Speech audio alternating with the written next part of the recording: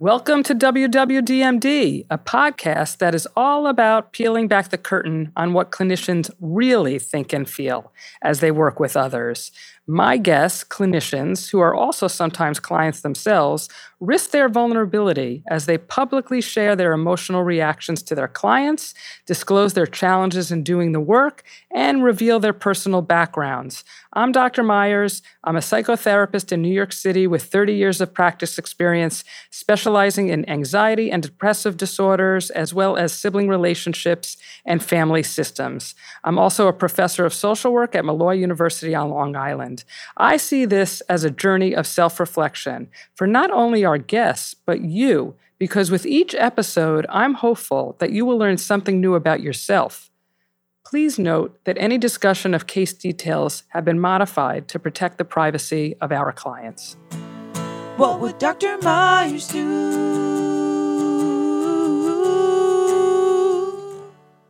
Hey, everyone. I am with Brook Olsen. He has his own podcast, which I'm sure he's going to tell you more about at the end of our conversation. It's called the High Conflict Co-Parenting Podcast, which I guested on not too long ago. But let me tell you a little bit about Brook. He is a certified parenting educator with the International Network for Children and Families. He is a certified divorce mediator, a divorce coach, and author of The Black Hole of High Conflict, which focuses on perspectives and strategies for navigating a high conflict divorce. His approach is holistic, which includes an understanding of psychological and physiological reactions to trauma and conflict. And Brook also teaches classes in the High Conflict Aversion Program, and he trains instructors to teach the program throughout the U.S. and Canada. And he also offers workshops for couples focusing on communication. So great to have you here, Brook. Thank you for having me, Amy. Yeah, my pleasure. So it was fun guesting on your podcast, and I'm sure we're going to have equally interesting conversation here. I thought that we could start by having you tell us about this term or this concept, high conflict, right? We're talking about high conflict parents or high conflict divorce. Kind of sounds like it's obvious, but maybe you could get into the background of it. Yeah. So, Amy, I got into this field about 20 years ago, and it was directly related to my own experiences going through a high conflict divorce at the time. And back then, this notion of high conflict wasn't really codified very well. There was a notion of, we had people coming back in, they didn't get through with their divorces. There was a lot of back and forth, but the term high conflict really hadn't taken a lot of focus. And then there were a group of people that really started to look into why was this a thing? And what they really began to discover at the time was this notion that there were a lot of input from people with high conflict personality disorders, if you will, the narcissistic, the borderline, the histrionic, and what have you, that perpetuated conflict and really attachment through conflict. And this is where they got their drama, their systems got fed through it, and they kept coming around and around. So the term high conflict really talks about what I call frequent flyers in the judicial system. They're never really done with the conflict. You can try to put parameters in place to have some consequence, but the system really isn't set up to be personal in that and take care of it all the time. So these are people that are always in the court system and fighting over mostly custody issues. So these are folks that mediation would not work with or had not worked with. Yeah, mediation is a really difficult one here. It isn't that it doesn't work, but it takes a level of really super high qualified mediators to handle that. And it's not always successful in that arena either, because again, unless you can get to the core of why the people want to continue the fight, which is usually some level of cognitive dissonance that they don't really understand, what they're doing or what they're in. It's hard to peel the pieces back. But when you mention personality disorders, right, that these are folks who have patterns of behavior that obviously infiltrate the marital discord, and it continues for a pretty lengthy time through the divorce process, and I would suspect thereafter. I don't know. Yeah. Yeah, absolutely, absolutely, and the notion of these access to cluster B personality disorders is this notion that they are stably unstable, that this is where they're stuck developmentally. There's research out there that says brain development in some certain areas of cognitive function and regulation are substantively underdeveloped. So the behavior is not going to change. Mm-hmm. And when there's this relationship that feeds that cycle, Mm-hmm. there's not a lot of reason for them to get out of it. And they've got a cause. They've got people in the system that are advocates for them, somebody that's going to make judgment for them, and they really circle around and stay stuck in that process. Yeah. So well, first of all, tell me about cluster B for those who aren't familiar with it. So in the access to cluster B in the DSM, these are the narcissistic personality disorder, the borderline personality disorder, the histrionic, the paranoid, and the antisocial. And they're clustered around, there's a lot of crossover behaviors with them. Oftentimes they're comorbid. Mm-hmm. In nature, we find one or two or three in the same person, and oftentimes in the at least the tendencies of some of the behaviors in the relationship itself. Okay. And again, and just to be clear on this for a minute, because these labels get really misused to a large extent, I like to really demystify them and pull the judgment out of them, because if we don't do that, there's blame, and we want to get out of the blame. We want to get into in how I work with people, into the solutions, how to disengage, how to really work the solutions that are needed to get the kids out of the middle of these things. Okay. So I have so many questions. My first question is, I know you do high conflict co-parenting. So the assumption is that there's kids. Do you do high conflict divorce and working with the helping folks navigate divorce with who may be childless?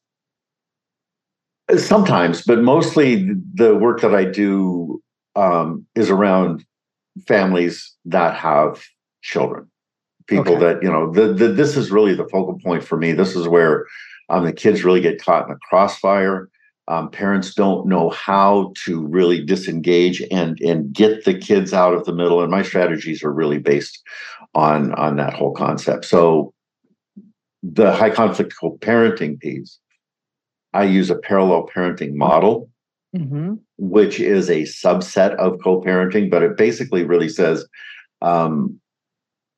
parent, you stay in your own lane. No matter what the other parent's trying to pull you into, you just stay in your own lane. Up your game, be the best parent you know how to do. Don't engage with what I call conflict fishing, where a parent will just keep throwing things out to try to get you to bite into a conversation, because once you're in the conversation, it deteriorates. So communication becomes minimal. It's based on children's needs. And then to really define what that means gets to be a little bit tricky. So do you work with a couple, or do you work with, I'm going to use this language, I don't think you do. Do you work with the target, or do you work with the aggressor distinctively? I usually don't work with both parents. There are sometimes in mediation where that comes in. There's sometimes on rare occasions where I do parenting coordinating, where I work with both parents. But typically, my clients will come to me and they'll say, I'm in this. I don't know what to do. How do I extract myself from this person's behavior? And what I try to do is listen to the behaviors and not to the judgments that are there, and say, okay, if the behavior is this, then we do this. And to get them to understand again that this isn't complicated. It's actually simple. But changing the behaviors of engagement are difficult because people are in relationship for reasons. They're drawn to relationships for reasons. Oftentimes, in these high conflict relationships, there's codependency issues, there's lack of boundaries, there's an inability to stand up and set good boundaries for themselves and for their children. And because of that, these behaviors, these abusive relationships continue as they often do because there's an inability to really see their participation in it. And what I try to do is get the people that I'm working with to see how they participate in the conflict so they can extract themselves from it. Okay, that's very interesting. So, I mean, you're kind of alluding to this now, but I know that you have a diversion program that acknowledges the dance, and perhaps part of the dance is this codependency. But I'll ask you, and it occurs, throughout the divorce process. But can you tell me about the focus of this diversion program and more about this dance?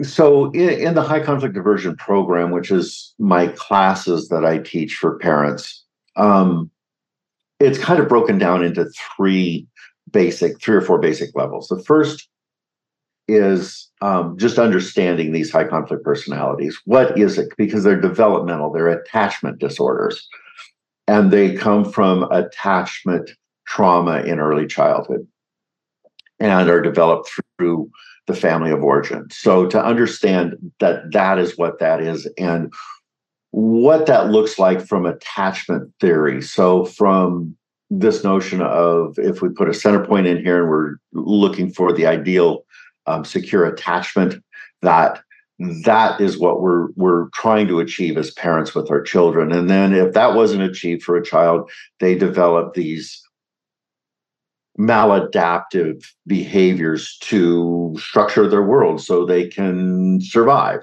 through the eyes of whatever traumas that they've been in. And that develops these different directions of the disorders and what those continuums look like. So we look at behaviors and we look at why those behaviors develop. And then we move into, in those same areas, what are the belief systems that you bring to the table that keep you attached in these conflicts? Mm-hmm. And then, we move into the parallel parenting stories about really how to separate, how to disengage. I've got three basic rules that I've always had in this program, and the basic rules are disengage, disengage, disengage. Yeah. And they're not done in a repetitive piece, but rather a building point of competencies. So we talk about the different levels of competencies that we want to get to and how to be in that and achieve that. And in the parallel parenting model, again, one parent just focuses on what it is that their child's needs are and takes 100% responsibility for that, gets out of the notion of fairness, out of this should be equal and all of those things, and just focuses on the child. And when we can achieve that, the children ultimately get pulled out of the middle, regardless of what the other parent is doing. Okay. So let me just ask you about change and your perspective on that, because I believe that this is a 9-week class. Is that correct? Yes, it is. Okay, 9 weeks. And it sounds very educational, very information-based. And I think that information, of course, is really, really important. As a psychodynamic psychotherapist, I'm quite aware that information doesn't always lead to change. So I'm curious how your clientele kind of moves through the class and feels that they now have the tools. Because a lot of times we know what we need to do. Well, first, we may not know. So we bring that into awareness. Then we think about how we could do things differently. But actually putting that into action is the basis of, I think, long-term therapy. So I'm curious about what happens in your process, what you've observed. people come to the classes for two reasons. They're court ordered, or they want to make change, or sometimes both. And oftentimes the people that come to the class that are court ordered are resistant. It's like, I'm only here because I have to be here. But what they start to discover, because of the way that I approach this, I keep weaving all of the parts in and out throughout the 9 weeks. It's not just, we're going to talk about this, we're going to talk about this, we're going to talk about this. There's a weaving in and out because people come in at different times. So we get the benefit of the people that have been there for a while, that have used the terms and the tools for a while, and they report back into, I did this, I did this, I did this. It worked. I struggle here. And that's helpful for the people that are in the group. Effectively changing people's behavior. Yes, I get a concept, but if I don't use it, nothing changes. So some people make the changes and some people don't. But I find, by and large, that the people that come to the high conflict diversion program are looking to make some change. They're in a fight and they don't like being in the fight. The fight is costly. It's emotionally costly. It's financial costly. It's socially costly. And once we get into the pain part of that and start to look at their roles and the solutions to the change, there's an impetus for them to move into it. And for many of the people, the testimonials that I've gotten back is like, they hear me on their shoulder when they're in the middle of their stuff. It's like this stuff starts to register and they move into, first, this notion of unconscious incompetence, and then they start to move into the conscious incompetence component of, yeah, I know what I don't know and I'm working it. And then they start to find some level of competence in their stuff. And once they hit that competence, they'll toggle back and forth, but they find that this stuff really works and they use it.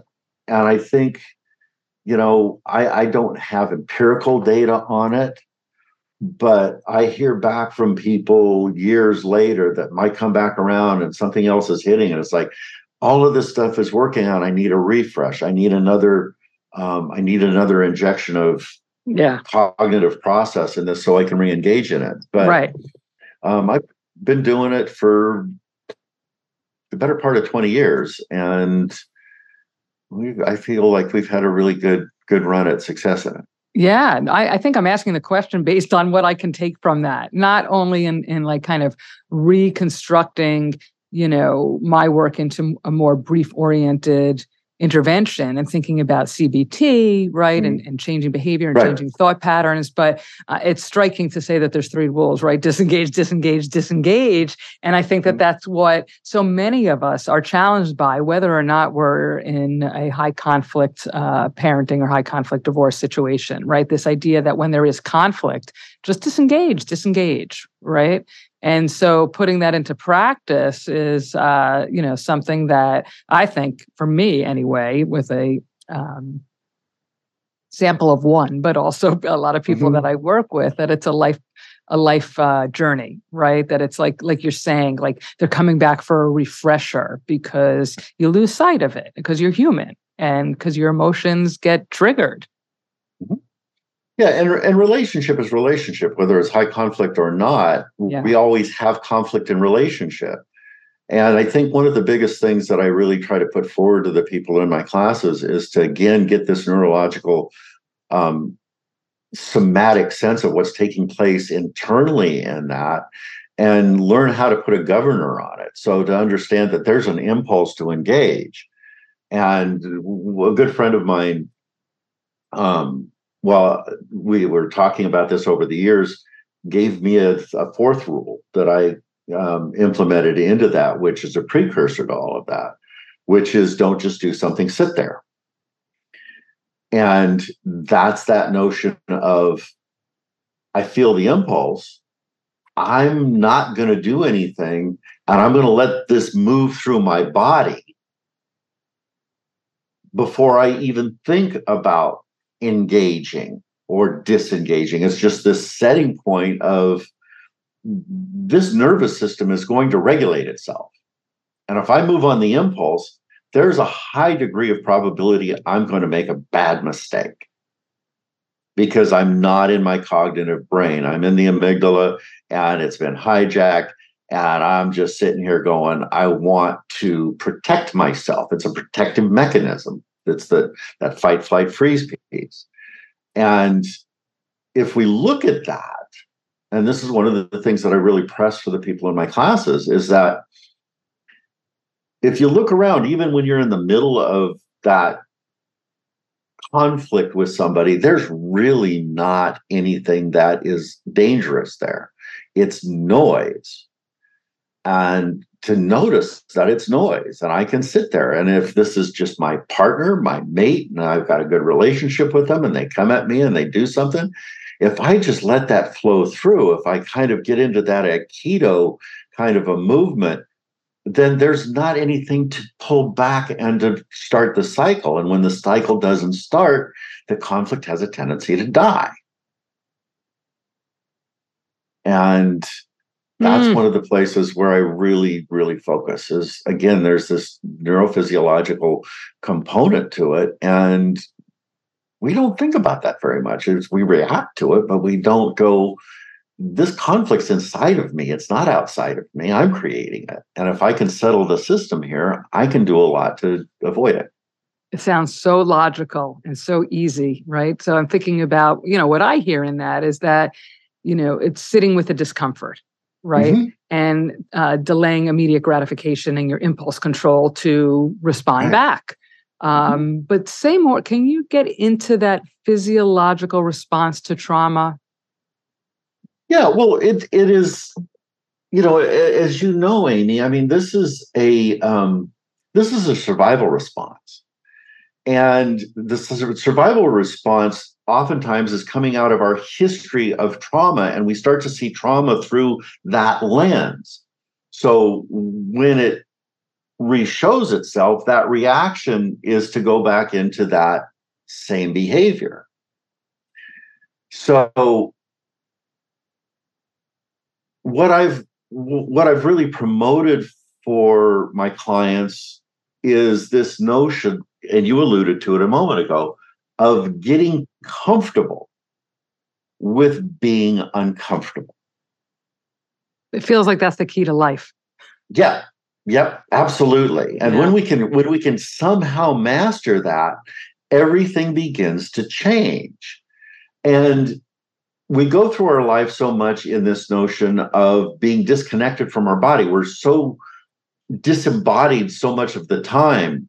And when we can feel what's here and we can learn to tolerate the sensation of the discomfort at whatever level it is, then we've got agency to do this thing differently. And what most people don't understand or haven't had the experience of or haven't been taught is that nervous system activation is transient. It's not going to stay there forever. It's going to subside. And the system is going to self-regulate and down-regulate. And then once that happens, then we can come back into cognition. We can come back into choice. We can come back into making better decisions about what to do or not to do. But it's critical. I mean, to me, that's the mechanism. And without that, we're going to stay lost. So I just want to pull back around and just touch on that on that borderline conversation for a minute that we had, because it's important to understand that with that in particular, with that particular diagnosis, the borderline personality disorder, the borderline, there's a place where the system never settles, where the system actually settling is a trigger, and it keeps popping in. And Dr. Porges did some research on this. And when I read that, it was just fascinating to me because it really talks about the level of dysregulation that they're in constantly, and to understand that and to go, whoa, I don't need to go near that, is a really important piece, because their activation leads to yours.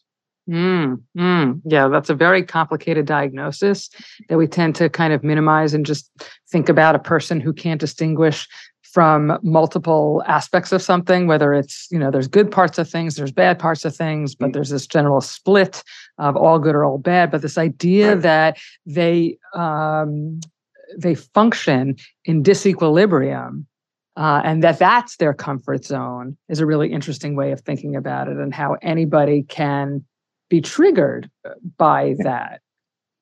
It's actually their discomfort zone, but it's where they live. It's really different because they're never in a place of regulation. I mean, that system is always popping back up into dysregulation. Right. But I guess, I'm just sifting through that idea of comfort in the familiarity of it. Yeah. But of course it's uncomfortable. Yes. Yeah. Yes. So what can you say about navigating divorce and custody issues that you address in your book, The Black Hole of High Conflict? So kind of going towards the idea of the effect on the children.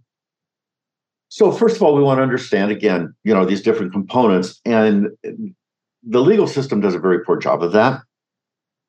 Therapists, by and large, don't understand this either. Unless you're in it and this is your focus, and you're working clinically with it together, the legal system and the therapeutic pieces need to have a melding that come together, and an understanding of both in order to navigate it. And I do that in the book. I do that in my classes. And I do that in my coaching trainings. But again, having some handle on what to expect. So when I'm doing my coaching work with people, the amazing piece to me is most people that come to me, number one, don't know what they want. Number two, doesn't know what the system is going to supply to them for parameters. And three, don't understand how to get the right team together to move through this in a way that makes sense. So getting the right attorney, having a good therapist, having a good coach, understanding the money aspects are all part and parcel to this. So that's my job, is to bring all of those components together. So when my clients go out to an attorney, the attorney isn't driving the conversation, they're driving the conversation. And because they're driving the conversation, they are staying out of the pitfalls of the conflict that attorneys often just bring in. And it's not because they are trying to, it's just because the nature of the law is adversarial. And we don't have to make it adversarial. Even if it is, we can go a long way to disengage from that. So understanding what my pain thresholds are, what's really important here, what my beliefs are, and where my beliefs are distorted, begin to help everybody that I work with kind of come into some coherence in the process. And the high conflict diversion program does a bit of that. It's got the quality of really extending it over a 9-week period of time. It is financially more reasonable than working with me on an hourly basis to get to those points. And then, they can come back afterwards and say, okay, I want to do more work, and this is where I want to really focus. Do you think that it's helpful to inform parents or make them knowledgeable about how this kind of communication and behavior between the parents impacts the child? I'm sure that there are some parents who are very anxious about the impact it's having on their children. And then there's parents who are a little bit more oblivious, or whose own needs just outweigh that. Yeah. So parents that have got some level of consciousness that are in this are going, my children are in distress. And they don't know how to stop it because there's something going on with the other parent that they can't control and they can never control. And there's a real separation in what the child might be experiencing in their home that they can control. And getting somebody to understand that they don't have control is really a hard concept for them because they feel that they've got to get somebody else to change in order to make it okay for the kids. And that's the whole principle with the parallel parenting model is that you can't, but you can take the child out of the middle by doing your job over here and really being focused in the ways that you need to be focused. And the parallel parenting model to me is a do no harm model. And it says this to me.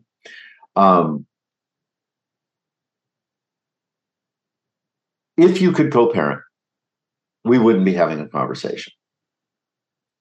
So let's take that idea, let's throw it out the window, and let's lose all of the arguments that go along with it, because that's all there is in that type of a co-parenting model where people are in conflict all the time. Co-parenting doesn't exist. So we drop down into the parallel parenting model, which isn't ideal, but it's good enough. And this notion of good enough, I think, is really important.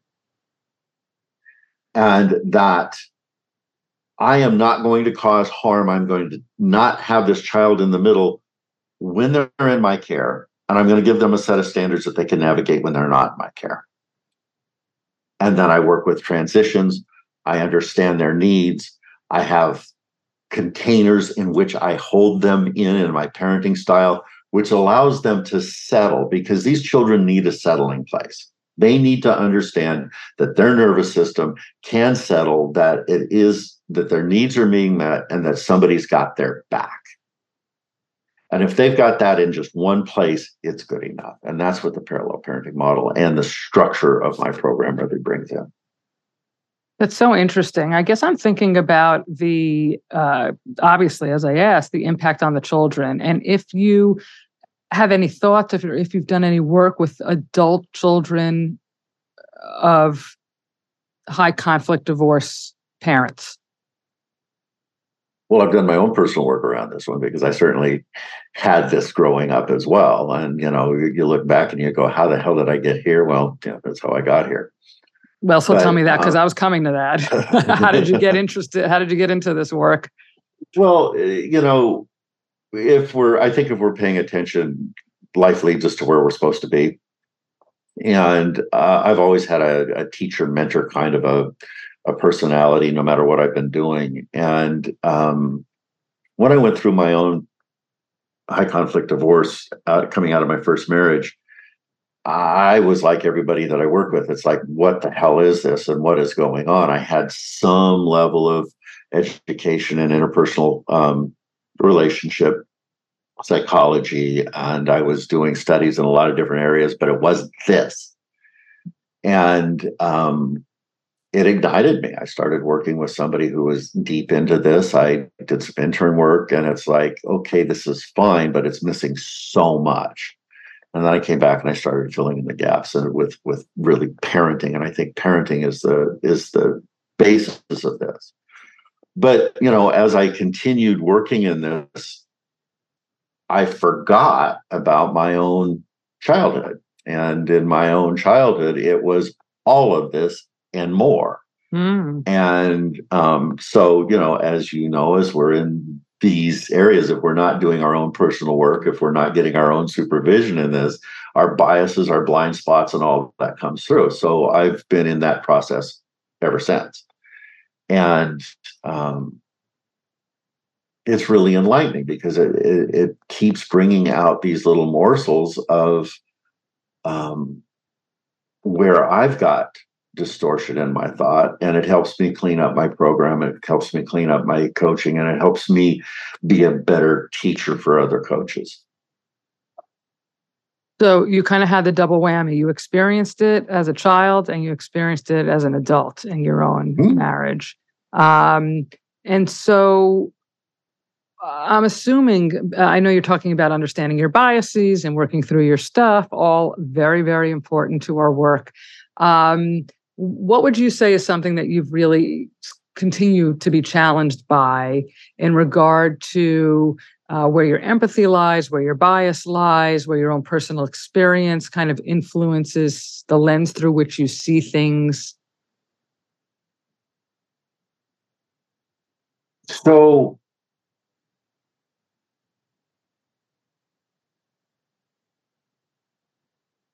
I think for me, I've developed an acuity, if you will. I'm always listening to what's coming out of my mouth. I feel like a lot of what's coming out is meant for me as much as it is for anybody else that's out there. And I'll take that out of my sessions. I'll start to pull those pieces apart and go, yeah, that's something that you need to do a little bit of correction on. There's a little distortion in that stuff. You're bringing your own material in, and to be able to do that. So that's one of the practices that I have on a daily basis. When I'm done with a session with somebody, I kind of sit back and I go and I'll run back through, even in real time. Sometimes I'll start to catch this stuff and start to do correction. So, that's just something that's really important to me. And then I have a practice of holding space when I'm doing my sessions as well. So there's a place where I'm paying attention to me. And then there's a place where I'm paying attention to the client. And then there's a place where I'm paying attention to the unified field that brings all this information in that is unspoken. So there's this 3 levels of attention that I try to use in it. And I think that helps in that process of staying out of the distortion and the blind spots as well. Mm-hmm. Yeah, that's a continual practice in this line of work.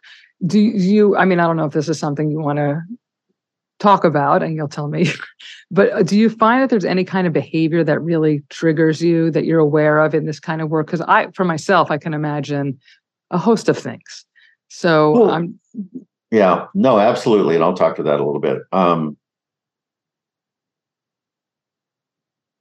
There's triggers in places for me that I really have to sit down in my own discomfort when I have parents that are really lacking empathy for their kids and in their own narcissistic distortions, if you will, and beliefs, places where there's a high level of victim mentality in them. Mm.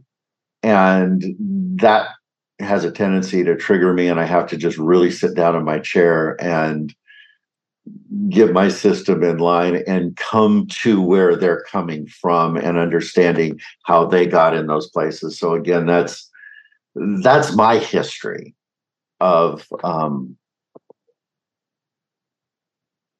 having parents that had a lack of attunement and or a lack of presence. And I think that's the focus for me, is I want my clients and the parents that I work with to really lean into that discomfort in their own systems about, this isn't happening to you. This is a wake-up call for you so you can do a better job for your kids. Did that answer the question? Yeah, it sure did. Yeah, it's funny because I was thinking in my follow-up as you're talking about, like, where do you think that comes from, your experience as the child or your experiences as the spouse? And you labeled it as a child, but I'm sure that experience as a child impacted your own high conflict. It absolutely did. And I think that's a good point to bring forward, because what this process for me has been and continues to be is a wake-up call to where I blew it, where I didn't do a good job, where I missed my callings as a parent, where I missed my callings as a partner.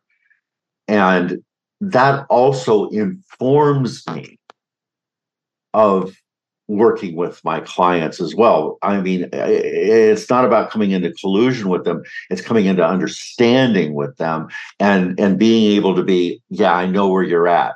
Been there, done that, got the t-shirt. Let me hold your hand and show you what that looks like. Because having experienced that and been able to look back into those areas, I think really informs us as coaches and therapists to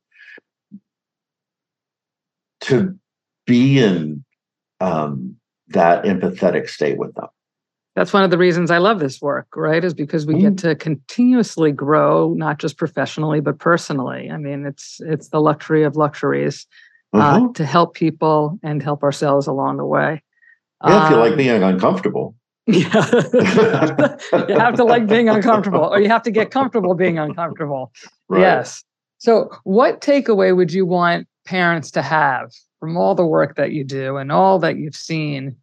People who are listening, who are parents, and then I'm going to come back to what takeaway for social workers or those who work with parents and or kids involved in high conflict divorce. So for parents, I think the takeaway here is understand that your parenting style comes not from you. It's a belief that it was given to you probably from your parents or from a lack of having good input. And we need to do a better job. We need to understand what connection means. We need to understand what attachment means, and not to go deep into rabbit holes, but to be able to be present for your kids and know that, my good friend Susie Walton, who is one of my mentors in the parenting world, has a program, and it's called The Joy of Parenting. And I love that. Because when you move from this oftentimes parental narcissistic piece of that's too much, or I need to get my needs met over here and all of this stuff, when there's a really true engagement with the kids, there's a fulfillment that happens that doesn't happen anywhere else. And when you can experience that, it becomes something that you strive for, and you see the development in your kids, and you see things change. And I've seen this in my world. I've seen this in the world of my parents that I work with. As this starts to grow, their connection really becomes tight and cohesive and joyful. So this is the piece that when you break the patterns of the conflict, when you really take the direction into that parenting piece, and you understand that this other stuff is just problem solving, this is what I think the biggest takeaway is. Yeah. So that joy is really being missed when people are involved in high conflict, and that can be a chunk of your child's childhood. Yeah, and I think it's a piece that's not just missed when people are in high conflict. I think it's just a piece of parenting that's missed when people are going through unconsciously and going. I mean, I remember this piece of my own parenting. It's like, yeah, we do this and we do this and we do this and we do this, but the connection in it wasn't really in there. And when we can really bring the kids into the conversation, we can bring the kids into the connection. There's something really magical that happens. And so for anybody listening, whether they're in a high conflict divorce or custody piece, or a high conflict marriage, or just being normal people going through the world, this to me there's a wake up call here. And the wake up call is kids are just really amazing reflections of us, and we can learn so much from them if we engage with them. Yeah.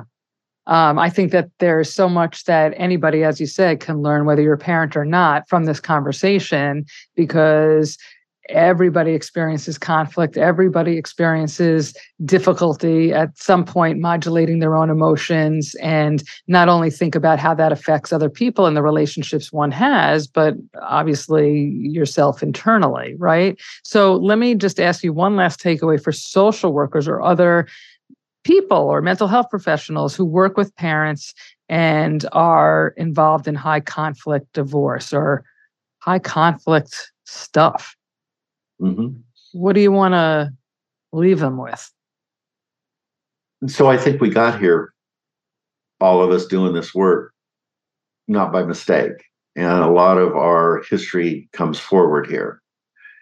And if we don't pay attention, we have a tendency to collude with our clients, to get caught in our own blind spots, and to push in directions that, if we don't really understand what we're doing, we're going to create bigger problems for ourselves and for our clients going forward. And for social workers, I've done a lot of presentations to social workers in this arena, and it amazes me about how little understanding there is out there in this arena. And if you're going to be working with people in this area, to really step into your own work with it, understand why it is that you're doing this, how the hell you got here, what your history brings to you, and to work those pieces constantly. Because if you don't, you're going to be blindly navigating your own histories and doing damage for your clients and for yourselves. And this is not an arena that has anything like to it. This requires constantly monitoring what's going on and understanding the other aspects of it. Because again, one of the things that I think is important is for therapists to understand that attorneys don't understand the therapeutic piece of this. They don't understand the psychology that's in this. And because they don't, they're just working off of, a lot of them, their own crazy making stuff as well, especially in the arena of family law. Two, that therapists don't understand the legal components that are in this. And because they don't talk and they don't understand, as a therapist or a social worker, you've got to be really careful about the direction you give to your client in terms of empowering them. And when you empower a person that is in an abusive relationship, in this, they can show up as being the problem. And it's all a place of perception. So to really, as therapists and coaches in this, to bring the conversation into alignment with the venue that they're in becomes crucial. Yeah. I mean, I always talk about how we repeat what we know. And yet it's also interesting that we tend to work with populations that we have experienced similar experiences. And you better work your stuff out. As I think that's the message that you're saying. You better understand why you went into this, where your stuff is still being activated and reactive, and spend some time on that so that you can do really, really good work, because it also arms you, right, with certain knowledge and experience. But it's not, your experience is not enough. So, and I just want to add one piece to that is in this particular field, there are so many ancillary components to it, so many ancillary professionals that are in it.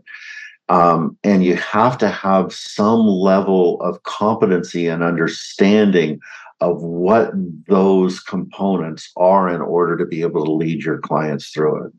Yes. So this is just reactivating a memory of mine when I think I had mentioned to you previously when we spoke that I led divorce support groups for years.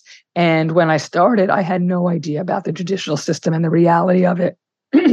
And even though a support group's purpose is that the members who are in different phases of this can support each other, I think it was very important for me to have that knowledge, because without understanding all the obstacles, all the limitations, all the bureaucracy of it, it's very hard to offer feedback that's relevant and helpful. So I agree wholeheartedly.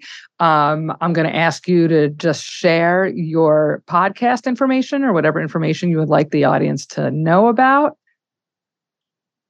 So my podcast is the High Conflict Co-Parenting Podcast, and it can be found on just about any podcast streaming that you've got out there. Apple, Libsyn, all of those are available.